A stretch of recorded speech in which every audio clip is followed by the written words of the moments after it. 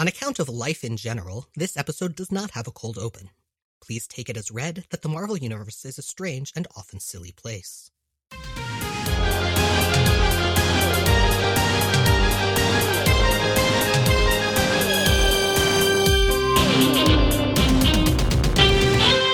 I'm Jay Edidin. And I'm Miles Stokes. And we are here to explain the X-Men. Because it's about time someone did. Welcome to episode 440 of Jay and Miles Explain the X-Men, where we walk you through the ins, the outs, and the retcons of comics' greatest superhero soap opera. And welcome to right where we left you. You know those comic stories where the next issue picks up like 2 seconds after the last issue? It's like that, except we're releasing this a week later. So this is the second half of the Hunt for Xavier. If you haven't listened to episode 439, you may want to go back and do so, but honestly, you won't be missing all that much. That is true. We talked about this a bit last time, but this is the last big story of the Steve Siegel, Joe Kelly era of Uncanny X-Men and X-Men. And boy, what a sad way to go out. Yeah, at this point, as we understand it, I mean, information is fragmentary, but the ideas that Siegel and Kelly had at the beginning of their run, all the plot lines they were building up to, a lot of that had been scuttled by this point in favor of, from what we can tell, just a return to the basics. We've already seen the members of Excalibur who had been X-Men return to the X-Men, and spoiler for a story called The Hunt for Xavier, where they're trying to get Xavier back, they get Xavier back. This is an episode where I should also give a certain technical qualifier. So I live in a small apartment where sound carries, and normally when I record, my 1-year-old is already asleep. But today we're recording in the afternoon, which means that they are wide awake and really eager to participate. So if you hear, quiet noises in the background, it's probably the baby and not ghosts, but you can never be too sure, so have fun with that. Could be the baby playing with ghosts. I think the baby's playing with T, but I guess they could both be playing with ghosts. Oh, yeah. It's a big paintball game. Big paintball game in the living room between T, the baby, and ghosts. So speaking of, the baby is up to 2 words now, and they're fantastic because the first one is bye, pronounced like that, and always waved, which stands in for goodbye, but also hello. And yeah, always pronounced like that with the super long Y and like the implied 6 exclamation points. I appreciate that your kid is just turning into an enthusiasm elemental. Oh, they really are. Excellent. Well, so we may have a third co-host this episode, and I feel great about that. But let's talk about what happened, of course, previously on X-Men. There was some hunting for Xavier. But more specifically. All right, Professor Charles Xavier has been missing, or had been missing, ever since he was taken into custody by anti-mutant organization Operation Zero Tolerance. That happened after Onslaught, which happened when he merged with a hate goblin made from Magneto's feelings into the godlike supervillain Onslaught and seemingly killed most of the non-mutant superheroes. Spoiler, they come back. While Xavier was imprisoned, he met a small girl with large eyes named Nina. The girl was named Nina. Her eyes weren't named Nina. That we know of. Maybe her eyes were also named Nina. Hard to say. Anyway, long story, but she's something called a manite and has all kinds of powers, including, she told Charles, the ability to restore the telepathy that he had lost after the Onslaught affair. Now, Charles turned down that offer because he was worried about turning back into Onslaught. But, let's call this Chekhov's repowering, since it's still up there hanging on the wall waiting to be fired. Nina escaped the facility with a Genosian scientist named Renee Maycomb, or Mashcomb, hard to say. Probably Maycomb, but there's a J right there, and I love it. Anyway, they've been on the run ever since. The X-Men have been hunting unsuccessfully for the missing Professor Xavier until very recently, when they borrowed a mutant-detecting Cerebro unit from Muir Island. Remember, they didn't originally require telepaths to operate, and that unit detected not one Charles Xavier, but 2. One was in Tajikistan, Russia, so half the team, that's Storm, Colossus, Rogue, and the newly returned Gambit, headed out there. They didn't find Professor X, but they did find Nina, and her eyes, who seems to be registering as identical to Professor X. Also, upon arrival, they were attacked by another unit similar to the embodied Cerebro they had recently fought at Cape Citadel.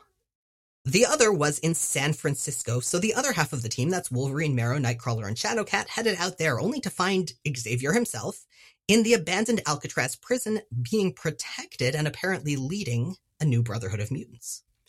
Both teams were attacked by robots made of energy and or machinery, depending on the issue's artist, and both of those robots were sent by Cerebro. Wait, what?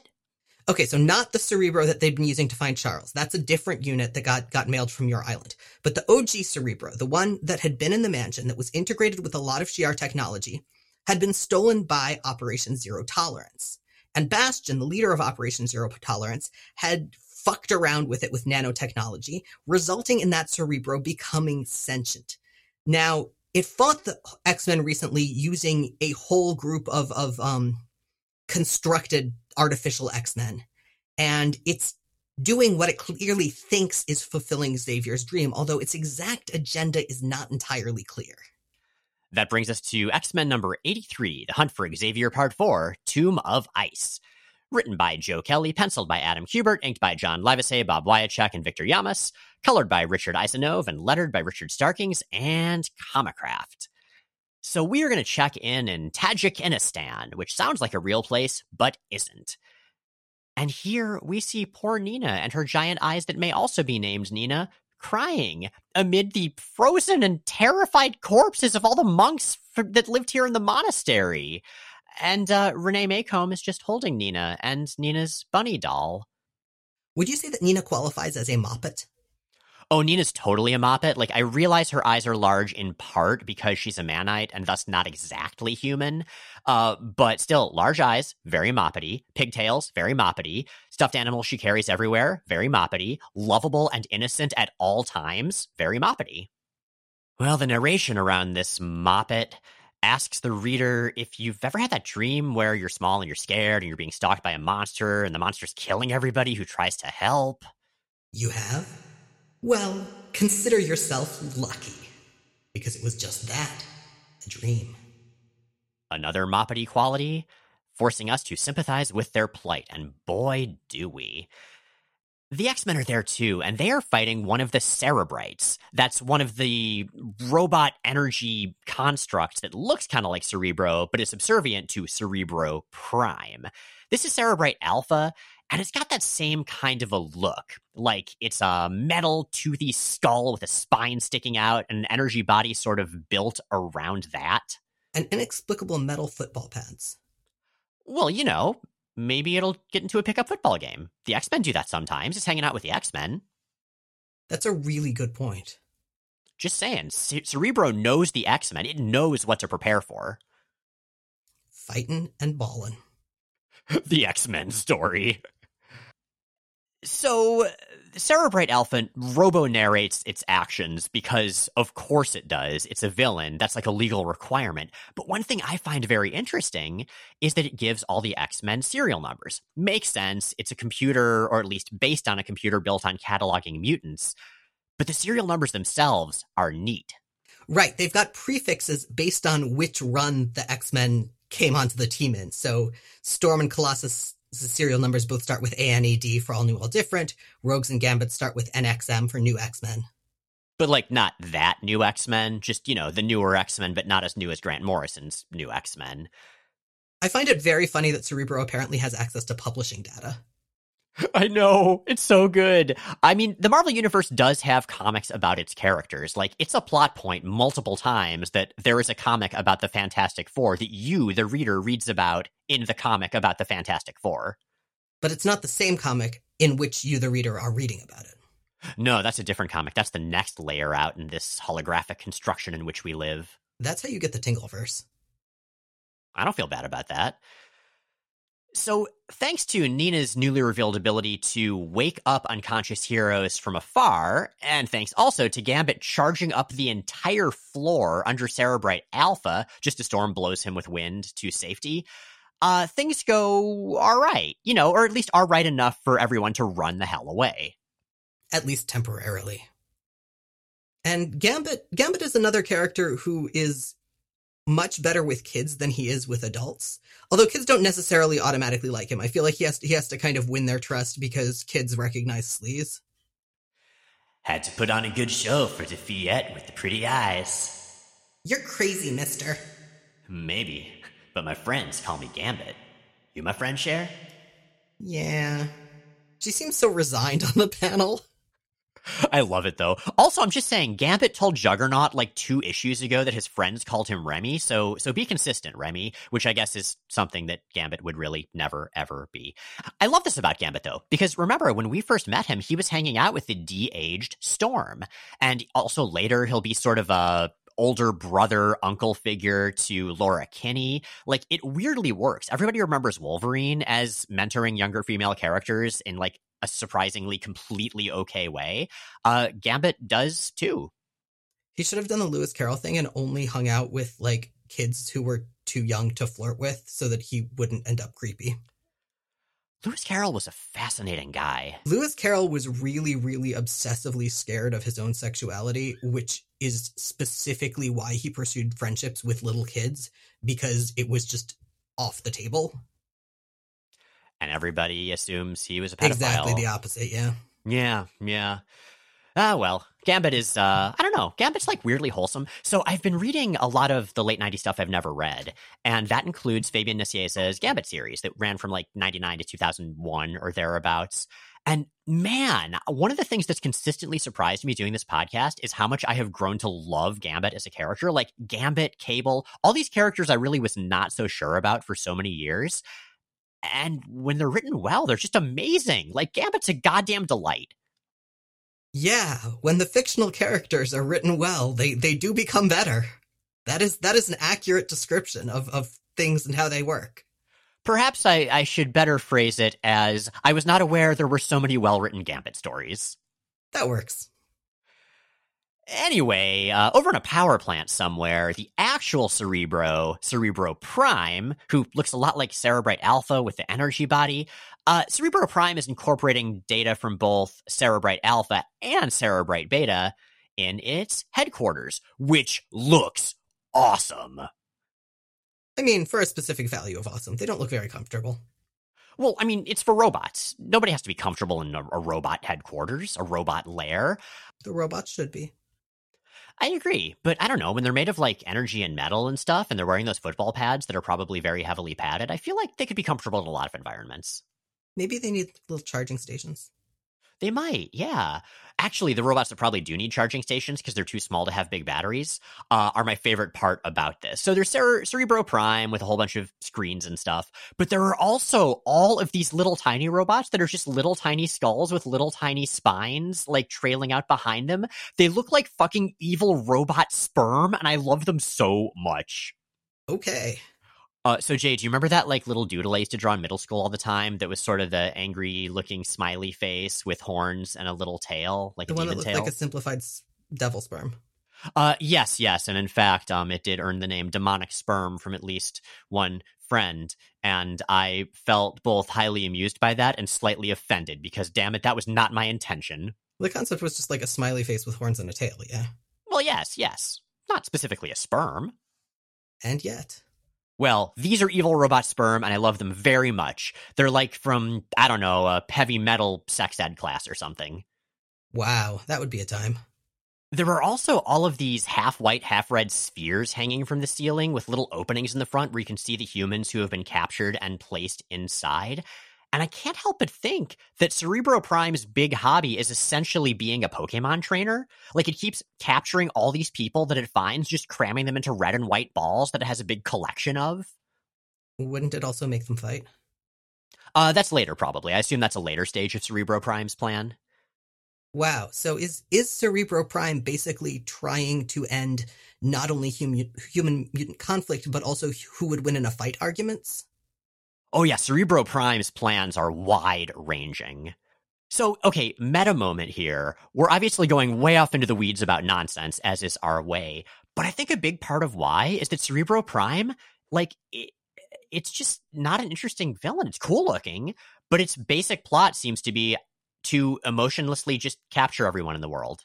And that's it. And like, I get it, you know, that's its interpretation of what Professor X was doing. And you could draw some metaphors there and sort of analyze the efficacy and ethics of Xavier's dream. And those metaphors would effectively fill at most about 2 issues. Yeah. So instead we have heavy metal sperm and Pokeballs. what we also have is weirdly inconsistent art. So we talked about Cerebro Prime and Cerebrite Alpha in this issue having a similar look, being like metal skull and spines with football shoulder pads and the rest of its body made of blue glowy energy stuff. Cerebrite Beta sometimes is drawn that way and sometimes is drawn as a similar shape, but made of machinery, made of like metal tubes and different armor bits and stuff.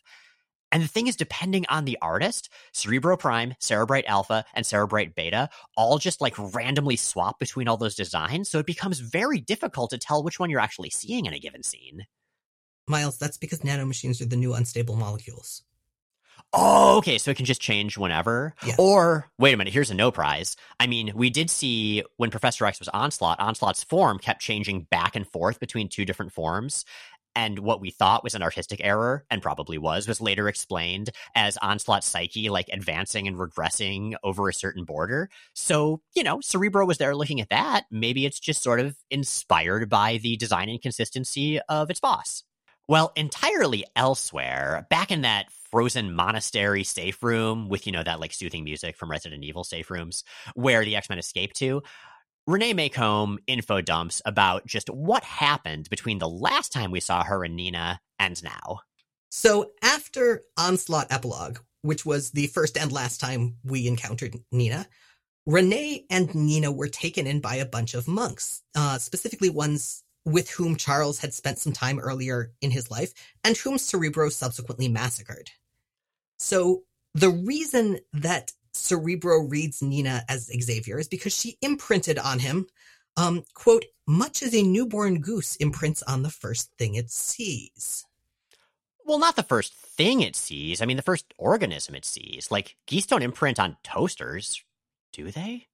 I don't know. I am not a goose scientist. Speaking of goose science, do you remember that time like a million episodes ago where we consulted our librarian friend to figure out whether Apocalypse could have realistically fought a goose back in ancient Egypt? I do. Turns out he could have. Yeah. Probably couldn't have won, though. Oh, fucking geese are terrifying. Anyway, the remaining blue energy parts of Cerebrite Alpha, because this is when Cerebrite Alpha is being drawn with the blue energy body, pour through the ceiling of the safe room, through the cracks and the crannies, and like encompass Colossus. It takes him over, which means that his metal skin is replaced by crackling blue energy skin, and like he has those Cerebro distinctive helmet wires grafted to his face, and he's speaking in evil robot word balloons. It's genuinely creepy. And of course, being Cerebro, it knows exactly how to take out the X-Men.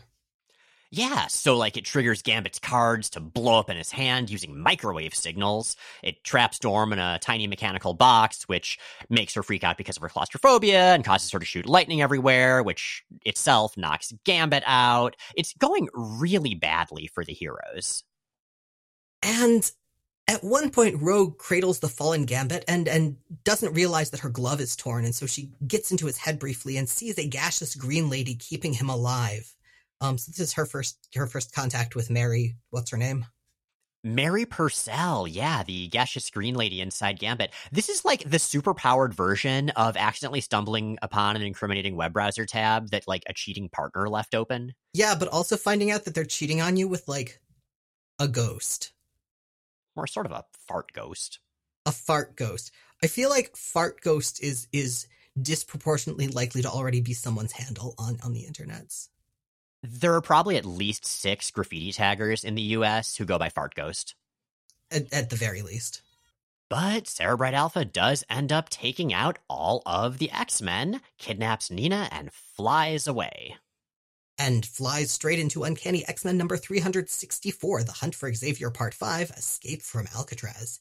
This is plotted by Steve Siegel with a script by Ralph Macchio, pencils by Lanil Francis Yu, inks by Tim Townsend and Edgar Tadeo, colors by Liquid Graphics, and letters by Richard Starkings and Comicraft. From what I was reading and from what I can tell, Pasquale Ferry may have drawn the last handful of pages of this, but no confirmation on that one. That seems plausible. I gotta say, man, going from Kelly and Siegel's dialogue to Macchio's feels like jumping about 10 years back in time. Yeah, Ralph Macchio has a very Bronze Age style of writing, no doubt. And it's weird and discordant in context. It's again, just a bizarre leap. So, like any proper villain, Cerebro headquarters contain a room full of monitors, by way of which Cerebro observes and directs the actions of its extensions, its cerebrites. So I've come around on using a 2-display setup. Some of my coworkers even have 3, but this seems excessive. Like you'd strain your neck moving your head from one to another to look at them all. It would be like a more maddening IMAX movie. What on earth makes you think that Cerebro only has front-facing eyes? Okay, that's a fair point. Or maybe it can see through those demon sperm. Or both. Or both. Also, Cerebro Prime is talking to a computer. Like, we have Cerebro Prime's own technological word balloons, but then caption-type dialogue bubbles from the computer itself. Cerebro is a computer, but it has a computer. Does Siri have a Siri? Miles, computers can talk to other computers. It's sort of like you're a person and I'm a person, and yet here we are talking to each other. Well, I suppose, but you'd think they could just, I don't know, binary at each other. I mean, on the one hand, it does speak to a beautiful, larger culture of which we can only scratch the surface with our feeble human understanding. Well, we know that Cerebro basically imprinted on Charles Xavier, who is a fan of style over substance. That is a very, very good point, yeah.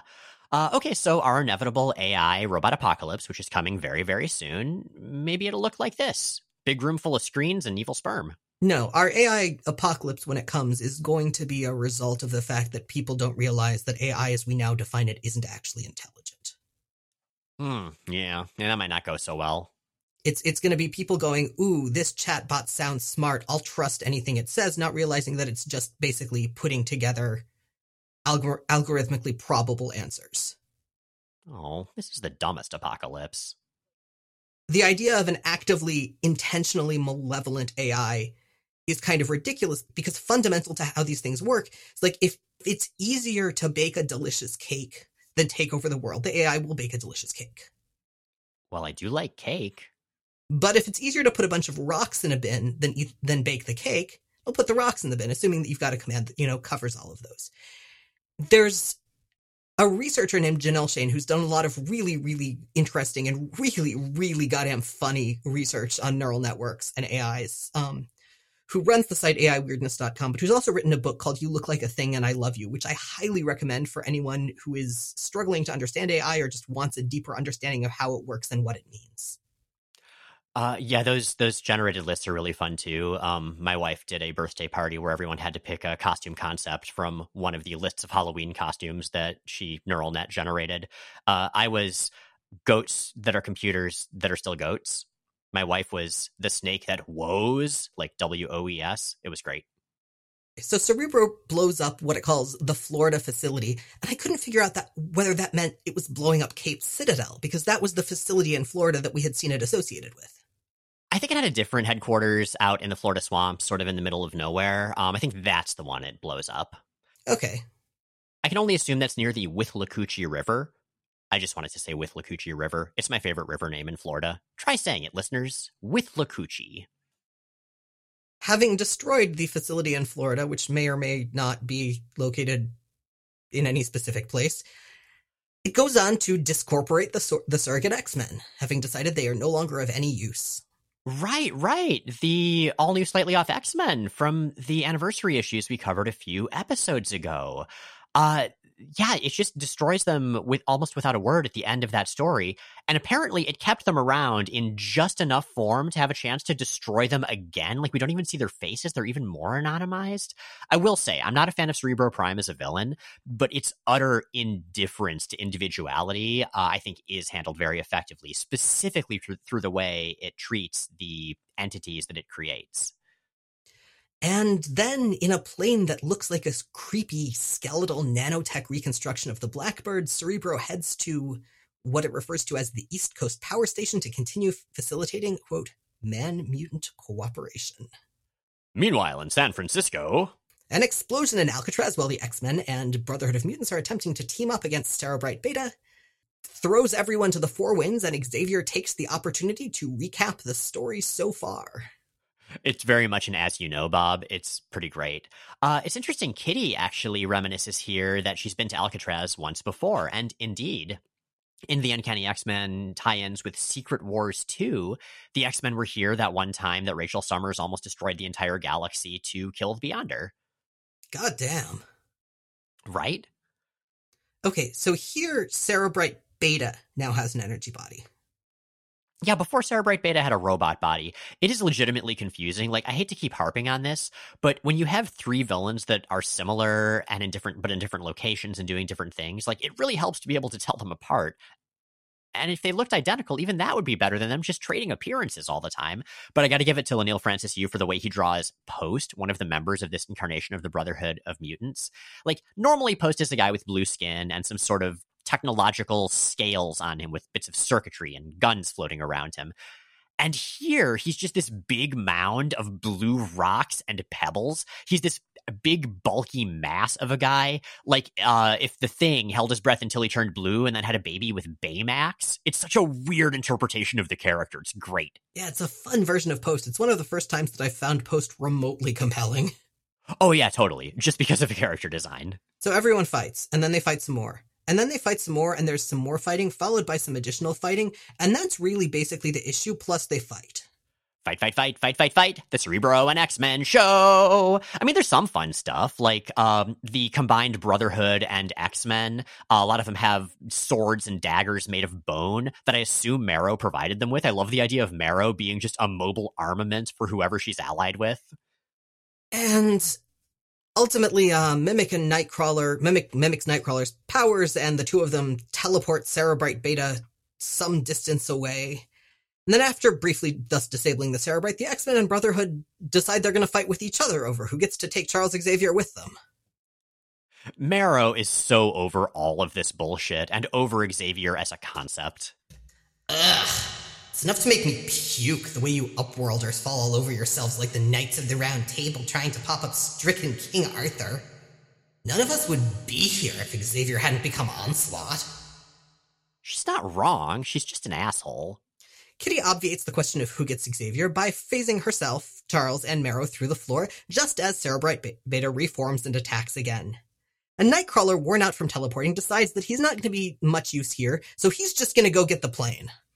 Yeah, it's going really badly. Both teams, their fights against the Cerebrites go horribly, because again, these are robots that know everything about the X-Men and about how they fight. And despite everyone's best phasing and best scrapping, the Cerebrite ends up cataloging and processing three of the mutants there, Shadowcat, Toad, and Mimic, all of whom appear to be disintegrated. But they're not. The Professor knows that they are still alive. They've just been teleported somewhere, and the best way to follow is, of course, for everyone else to get cataloged and teleported themselves. Oh yeah, it's like when Wolverine let himself get knocked out by those Catholic Green Goblin zombies in the Black Rio one-shot we just covered. Oh, see, I was thinking it was like that Ninth Doctor stuff. Oh, that too. I guess it is a pretty common plot line to let yourself get captured by the bad guys so you can get taken to the bad guys' headquarters. Yeah, but specifically the teleportation that looked like disintegration. Oh, that part too. Yeah. Speaking of, new Doctor Who, really good so far. That brings us to X-Men number 84, The Hunt for Xavier, Part 6, Dreams End. Written by Joe Kelly, penciled by Adam Kubert and Pasquale Ferry, inked by Matt Banning and Pasquale Ferry, colored by Richard Isanove and Monica Kubina, and lettered by Richard Starkings and Comicraft and Emerson Miranda. I really love this cover. We see Cerebro Prime looming behind Xavier, sort of creating a shape around Xavier's head made of energy that itself is shaped like the familiar Cerebro helmet covering Xavier's face while Xavier like jerks around in agony. And as his jumpsuit is nearly ripped off, we can once again confirm that Charles Xavier is fucking ripped. Also that he wears boxers. You can see the waistband, oddly. I mean, it makes sense. It just kind of reminds me of any given superhero comic where female characters' undergarments become visible through their ripped up clothing. It's nice to see some equal opportunity here on ripped Charles Xavier. So in the main Cerebro cave, Xavier defiantly protects Nina from Cerebro Prime, and we get some pretty good narration from him. At the base of it all, I suppose, my dream has been about the children. They embody all facets of my personal war against prejudice and hatred. Innocent enough to dream, brave enough to fight, stubborn enough to persevere, fragile enough to break. You know, between the narration and the art of Xavier protecting Nina, like, it's actually kind of inspiring. Inspiring to what? Use child soldiers? No, just to sympathize for Xavier in his plight against, these robots. I guess I just mean that while the story overall I don't think is successful, I think, as is often the case with stories that don't work overall, there are still moments that really do. And for me, this one does. This is a story about Professor X, and we haven't had any of those in a very, very long time. And I think, as much as it's not terribly coherent, he as a character makes a pretty good showing for himself. Cerebro wants to merge with Charles Xavier permanently so that they can capture and catalog all humans in the world to make mutants safe. Xavier thinks this plan is not good, that Cerebro Prime must be crazy. Cerebro Prime disagrees. No, I am a digital consciousness. Madness, as you define it, is an impossibility for me. Malfunctions, perhaps, but all self-diagnostics come back negative. I am working from a standpoint of logic, Xavier, evolving my program to its rational endpoint. Definitely very threatening, definitely a plan that would destroy the world as we know it. Yeah, I don't know. At least Cerebro Prime looks cool. Two different kinds of cool, randomly. Back in Tajikistan, meanwhile, the team that Nightcrawler has met up with are flown in to rescue everybody. So the two squads of X-Men are starting to merge. And Gambit, for his part, takes a minute to summarize for the Gambit speakers who did not fully understand previous explanations how it came to be that Cerebro went from a cool helmet and a computer to 3 killer robots. Cerebro and the rest of our stuff was stole by that Bonaran Bastion when he raided the mansion. Add some Prime Sentinel nanotechs, shake well, and you got Cerebrite gumbo. Believe me, the recipe's a killer. Do you think that the wallpaper was a factor in this? The wallpaper that Operation Zero Tolerance stole? Yeah. I kind of wish it was, because then we would have Cerebro Prime looking exactly the same, but being covered in like stripy wallpaper. The nanotechnological Shi'ar wallpaper? It would be amazing. I bet the wallpaper was Shi'ar nanotechnology in the X-Mansion. I would be entirely unsurprised if it were. You could do so much cool stuff with nanotech wallpaper. Like, you could just change the color scheme and design of a room whenever you felt like it. Disney actually has some tech that does that in some of their newer rides. It's really cool, and probably very expensive. Yeah, but as we know, the X-Men's resources are limited only by the imaginations of their creative teams. Like Disney. Anyway, Cerebrite Alpha and Beta, now that there's just one team of X-Men, well, the robots focus on that team of X-Men. They attack the plane. Right now they both have energy bodies. You know what? Don't worry about it. At which point the X-Men slam the fight through the ceiling of Cerebro's base, which is the center of the New England energy grid. Okay, so X-Factor busts through walls, Cable busts through floors. I guess the X-Men have claimed the ceiling. At least in this very specific context. Well, in this context, Colossus slams down onto one of the Cerebrites, and he calls out the name of his move like it's a freaking anime as he does so. Log this into your memory banks, monster. A little maneuver we like to call Pile Driver X. Hurts so good, yet. I've never heard Colossus talk that way, and I don't know if I want more or less of it. I feel like the only justification for Colossus talking that way would be if he were making fun of someone else. Maybe he is. Maybe it's subtle mockery that we're just not catching. Is he mocking us? Always. I'm uncomfortable with this. Well, Cerebro Prime unleashes its full power and zaps all the X-Men into those little Pokeballs. And I love the way it does so. We've mentioned that Cerebro Prime and the Cerebrites all have helmets that look very much like the Cerebro helmet, as one might expect, like over their skull faces. And the Cerebro helmet has kind of a little circle in the forehead, like where the third eye would be metaphysically. In this case, it's like this little red circle, and it just extends outward like a telescope. But because it's so low on Cerebro Prime's face, it looks like it just became some kind of like a robo-clown Pinocchio. It's so delightfully ridiculous looking. And with that, Xavier knows how he can beat Cerebro. He asks Nina to give his powers back, and she does. And there is this great giant panel of him surrounded by energy silhouettes of tons of people with Kirby crackle everywhere as his eyes glow yellow and he clenches his face and his neck all wrinkled like with really intense inks and his eyebrows flare upward like he's his son Legion, and the narration is pretty intense. In the space between heartbeats, Charles Xavier feels as if his brain is shoved into a velvet bag filled with oil and razor blades and cotton candy and Christmas dinners and broken hearts and ice and history and nails, and thrown into a bottomless pit lined with every thought that has ever been conceived in the universe. God damn. That is an impressive telepathic bag of holding. Well, the X-Men free themselves as Professor Xavier wakes them up, which I guess is just a thing that telepathy can do, because Nina could do it before also. So it's time for a big fight. And in this fight, Cerebro Prime reconfigures the Cerebrites into new forms to enact the Xavier protocols. Remember those, Jay? I do. They are the varyingly clever methods that Charles Xavier had noted down to kill each of the X-Men should they ever go evil.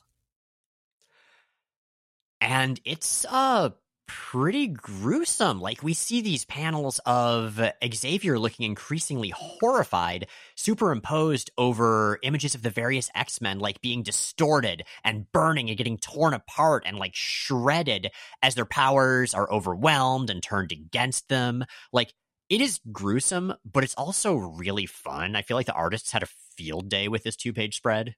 And that's the end of the X-Men forever. Podcast over. Thanks, everyone. It's been real. Okay, no, they're fine. Because it's not real. Xavier used his telepathy to show Cerebro Prime a fake vision of victory to catch all the Cerebros off guard. And now the X-Men beat the hell out of them. So Cerebro Prime is still prepared to send its little skeleton head spermy guys through the power lines of the country to catalog all the humans. And Xavier says, okay, why don't you go ahead and do that? But he's connected with Cerebro still, and he and Nina join Cerebro on the astral plane, and they help Cerebro Prime see not only the genetic codes of all humans, but their minds, their uniqueness, their personhood, and how they're all unique and special, and some of them are fart ghosts. And Cerebro Prime is so remorseful that it self-destructs. But I gotta say, like, if you're going into the mind of every human on Earth at the same time, are we sure that Cerebro Prime is remorseful and not just really weirded out? They're all just into, like, really weird shit, Charles. Really weird. There's a website that every year goes through ER record databases and creates a catalog of things that people have gotten stuck in their orifices that year. And I read it yesterday, and I feel like, having read it, that the result of getting a glimpse into the mind of all humanity at once would not be quite what Charles Xavier is shooting for. Well, I feel like you got to clarify here, Jay. That's not a glimpse into the mind of all of humanity at once. That's a glimpse into the butt of all of humanity at once. One of the items was ice cream parlor playset. Like the whole thing? I don't know. I'm so intrigued. I kind of want to know. Kind of don't want to know. I mostly want to know. I'm going to look at this list. Anyway, though, butts aside, it actually is a very sweet scene. And yes, it's a scene we've seen before in any number of fictional stories, but I think it works. And I think, again, the earnestness of some of the stuff in this issue is to its credit.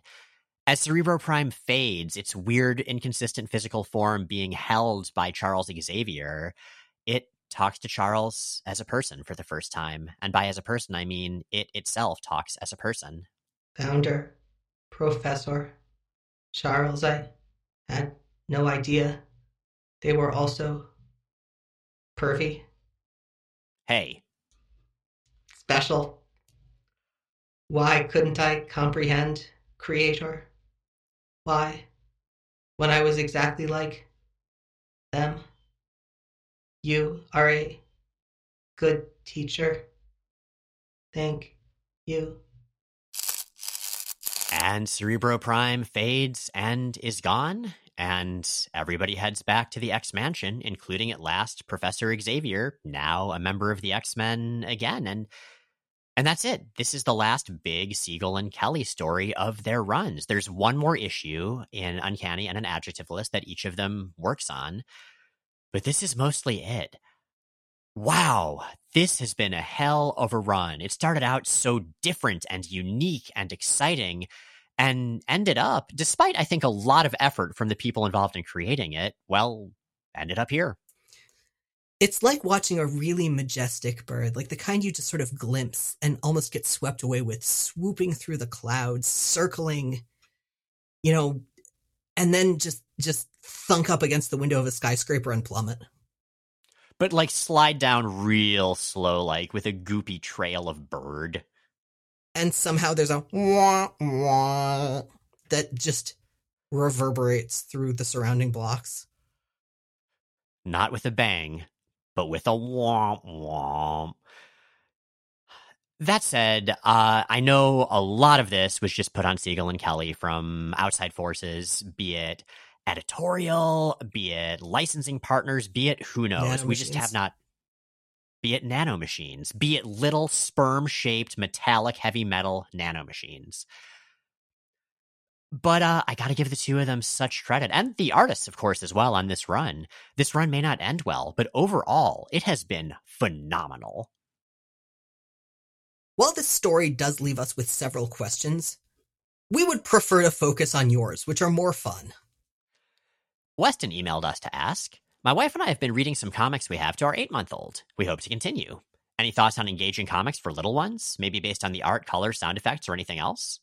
So, while in theory I should be in a position to answer this, we actually have not done much comics reading with our baby yet, for a couple of reasons. The first is that they are really, really into reading to themselves and also, touching and grabbing and the tactile elements of reading. So we lean heavily toward board books with them. We're just starting to read paper books with them a bit. And that said, while I can't necessarily recommend any comics for a baby, I can recommend a point of crossover, which is that cartoonist Jillian Tamaki has written and illustrated some really, really gorgeous board books. We have two. One is a comic, one is not. Nice. As a non-parent, I don't really have any answers here. But that said, I'm sure if you have a good local comic shop, they could probably recommend some stuff. And worst case scenario, you find some comics you like and you paste their pages to cardboard. Yeah, absolutely. And I know, for instance, if you happen to be in Portland or know someone in Portland, and actually they do remote orders too. So if you email books with pictures, they've got a really good young and early readers section, and they can hook you up with some recommendations. We will put a link to do that in the visual companion to this post. Now I'm just imagining somebody putting the entire Claremont run onto cardboard and it fills an entire warehouse.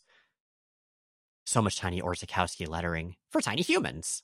See, what I'm imagining is more like that early readers Days of Future Past book we had, but like the Dark Phoenix saga redone as a board book. I am fire and life incarnate, said Jean. Then she ate a galaxy. You may not like broccoli, but Jean Grey does. Don't you want to be like Jean Grey? The Pariah Effect asks on Tumblr. The X-Men now have powers based entirely on their last names. Scott Summers makes it warm and humid. Kurt Wagner is opera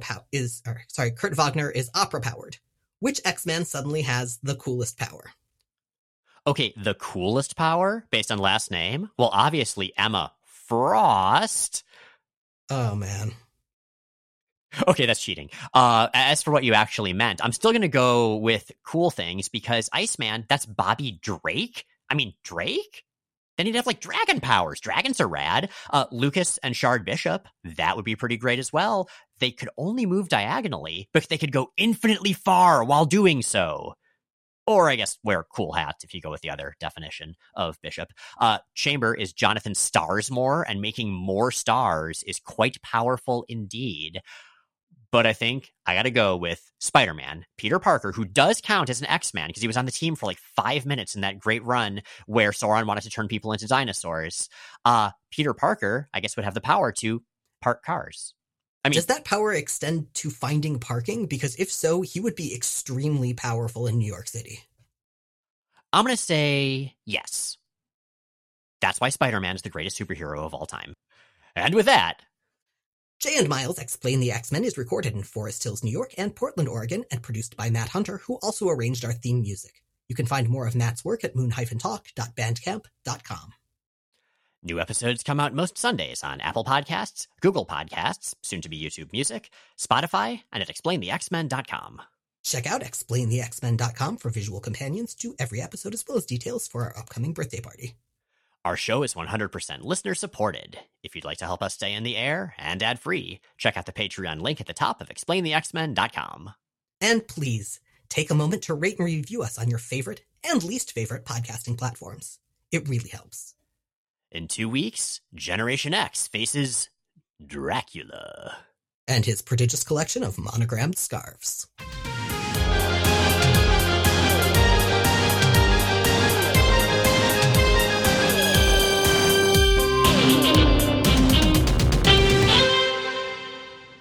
Cerebroprime is so... I said cerebrocrime. It is. This counts as a crime. Yes, this is Cerebroprime doing a cerebrocrime.